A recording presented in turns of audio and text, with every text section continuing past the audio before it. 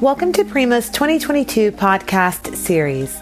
My name is Shonda Ragland. I am the Director of Education at Prima. On this Prima podcast, Diane Becker will discuss Communicating with the Frog. Diane is the Communications and Marketing Director for the League Association of Risk Management. We will also be joined by Prima's Education Coordinator, Taquan Gilbert. Taquan will moderate the discussion. Enjoy the podcast.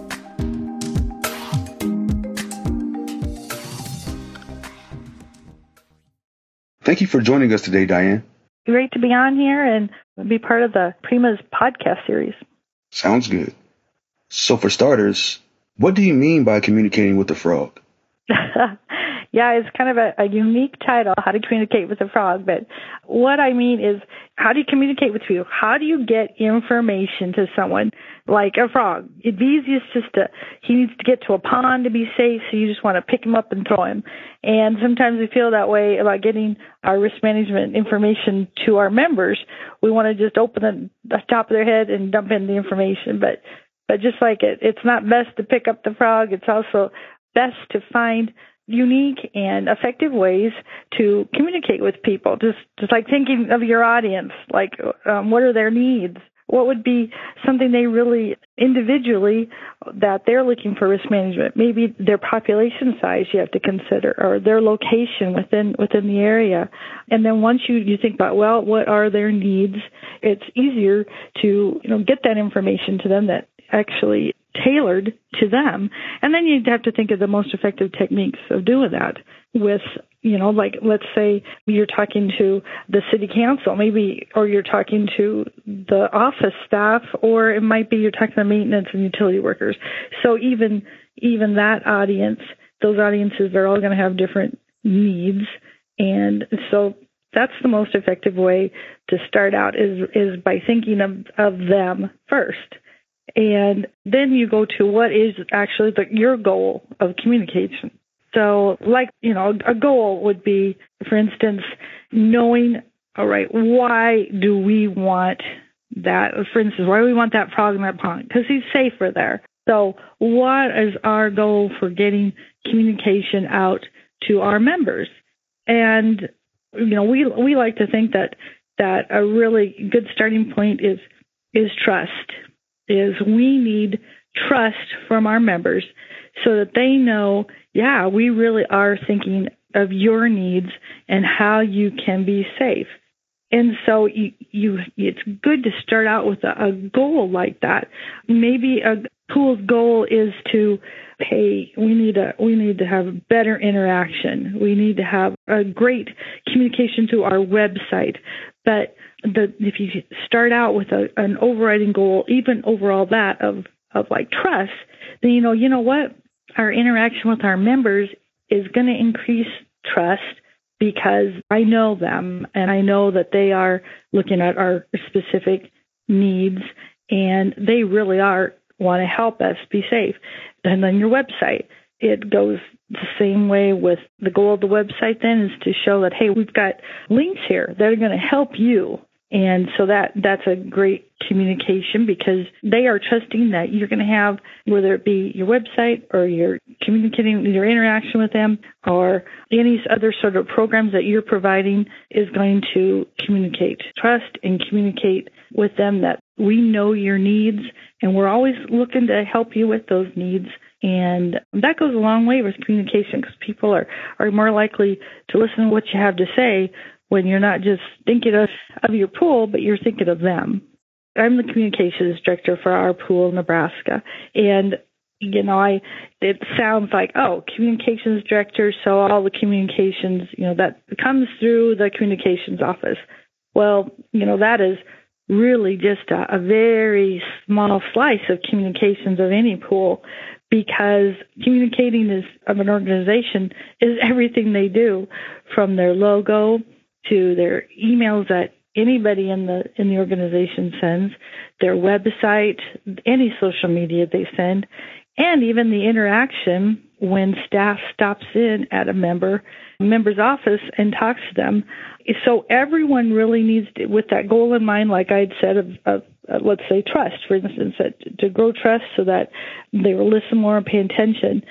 So everyone in the organization then needs to be communicating those goals, and listening is a big part of that. It doesn't make any difference if who it is in the organization. Listening to the members' needs should be a priority, and that is something that everyone should be trained to do, is know that, sure, we have information, valuable information that we want to get out to our members, but our number one thing is to listen to what their needs are and maybe what's happening out in the state. Once then everyone in the whole organization knows that we need to listen to what's going on, out in those communities, we may find that they have some needs that we didn't realize. There have been instances when we had in Nebraska, we had flooding that was disastrous across the state, and it wasn't just a couple areas. We had such flooding that nearly half of the state there were roads closed, bridges out. Towns that had their parks were underwater, streets were underwater. It was just a really strange spring. And listening to our members, we were able to find out that they had some immediate needs. So we had our board, again, not just staff has to buy in to what your goal is, but also our board of directors. They bought into this too, that we need to listen to our members before we even can communicate to them. And so they actually approved a special grant that we had available to help them out with needs, whether it be all of their barricades maybe had been swept away by a river that went over its banks into the town. That was kind of a common thing. There were people who needed assistance with cleanup of their city offices. So that listening and responding then to the needs, which may change in one weekend, their needs may change. And then as we're listening and responding, then we provide those services, provide that grant. In other instances, we've found that a real common problem right now, it was probably across the nation, is cybersecurity.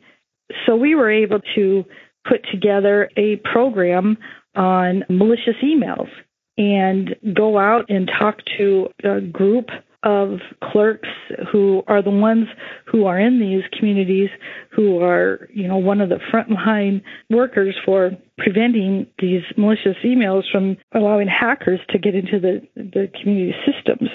So we were able to take a program out to these communities and address this problem that they were having with cybersecurity. So really, always when you're responding to their needs, again, they'll be more apt to listen to what you have to say rather than just dumping information on them. They understand that you are conscious of where they're at. And so there'll be more communication is not a one-way river of information that you're just pouring on to your members. Communication is absolutely goes both ways, and it's not going to be effective if your theory of communication is just putting information out there. I know there's an aspect of communicating ineffectively, and it's probably good to talk about that because people sometimes think that, hey, I've talked about slips, trips, and falls forever, and we've sent out newsletters and we've put it on our website, and we have PowerPoint presentations that we give at a yearly conference, and we still have a lot of claims for slips, trips, and falls. So instead of, sometimes it's easy to even blame the people who are out in the communities for their lack of safety knowledge or lack of putting that safety knowledge to use. But we also need to look at how have we been getting that information out, because it's probably, it has to do with how we're communicating those safety tips to our members, that there is a reason why the claims are still happening. So we've been working at that, and we found that particularly with falls, we had a lot of members who may be getting up into like a skid loader or climbing into a snowplow. And as they're getting up, they're falling and may fall going up or getting down off of this equipment and injuring themselves, whether it be actually a twisted ankle or maybe a broken arm, back injuries that we saw. There seemed to be a lot of those types of injuries. So one of our staff members he was listening to people talking about how many injuries they have from these types of falls. So he came up with an idea of designing our own sticker called 3 Points of Contact. And we got together and as a team, our staff designed a really caricature of a person getting into a vehicle with the 3 points of contact and made a sticker, a very nice sticker that our members can put on these vehicles that every time a person steps up into the vehicle, they see this picture showing that you have to have 3 points of contact. And it shows either 2 arms, 1 foot on touching the vehicle. So that's been an effective way for us to communicate because the newsletters, who knows who is reading those newsletters? That sometimes it's good to have those paper newsletters laying on the break table, but that obviously wasn't a very effective way to communicate that 3 points of contact. So we found that posters and that might be most effective. The stickers might be most effective. So thinking about the person on the other end rather than what we think is a really effective way of getting information across is always going to be a good way to get that information to those who need it. So it seems like a simple way. Communication is, you know, think of your audience and who are you talking to? Think of your goal. What do you really want to communicate? What is it that you want to communicate? You really think a specific overall goal, and then under that, you know, what do you want them to know that possibly and they're not hearing anywhere else? And then your techniques. Or it may be that you think we've got all these great links on our website. While there may be people who are in the maintenance who really are the ones who are needing this safety tips, but they don't really spend a lot of time on the website. And so maybe they do need, maybe a poster would be most effective. And yet you maybe also want to communicate with the board members. Board members may never see that poster that you think has been effective for the maintenance workers, and they don't go to the website. But they may religiously read the League of Municipalities in your state. They may religiously read those publications. So if you could get some safety information to them that way, that would speak to their needs as far as having an ample safety program and providing opportunities for safety education. So that audience, too, needs to have safety information communicated to them, and it has different techniques needed for them, too. But again, you have to listen. Go to a conference where there are many board members or city council members that they can listen to what their needs that they identify in their communities. So that's a great place to listen and hear about those needs. And then a lot of times being at the office and talking to the clerks and the executive directors of our members to see what their needs and actually be in their communities and show that, yeah, we are interested in your needs and how we can help you out. So listening is a great technique because it shows trust. And back to the frogs are not going to want to be thrown in. They're going to fight it tooth and nail. But if you understand the frog's needs, you can easily get them where they're supposed to go. And actually, with our members, once you have their trust that you are looking out for their needs and you are providing them with valuable information, and not just information you're dumping on them, but you know that will be valuable specifically to them. If you do that, you will be their resource that they will come to for future needs. You will be the ones that they will call because they will trust that you will take those needs and actually act on them and be there for them. So that's kind of what communicating with a frog is, just taking time to listen, effectively have them trust you and communicate with that trust in mind. We have reached the end of our podcast. Thanks to our speaker and all of our listeners. Please visit the Prima website to hear other Prima podcasts, view Prima webinars, read Prima blogs, and learn about other Prima educational resources. Be sure to check us out on Facebook, LinkedIn, Twitter, and our very own Prima Talk. Have an amazing day.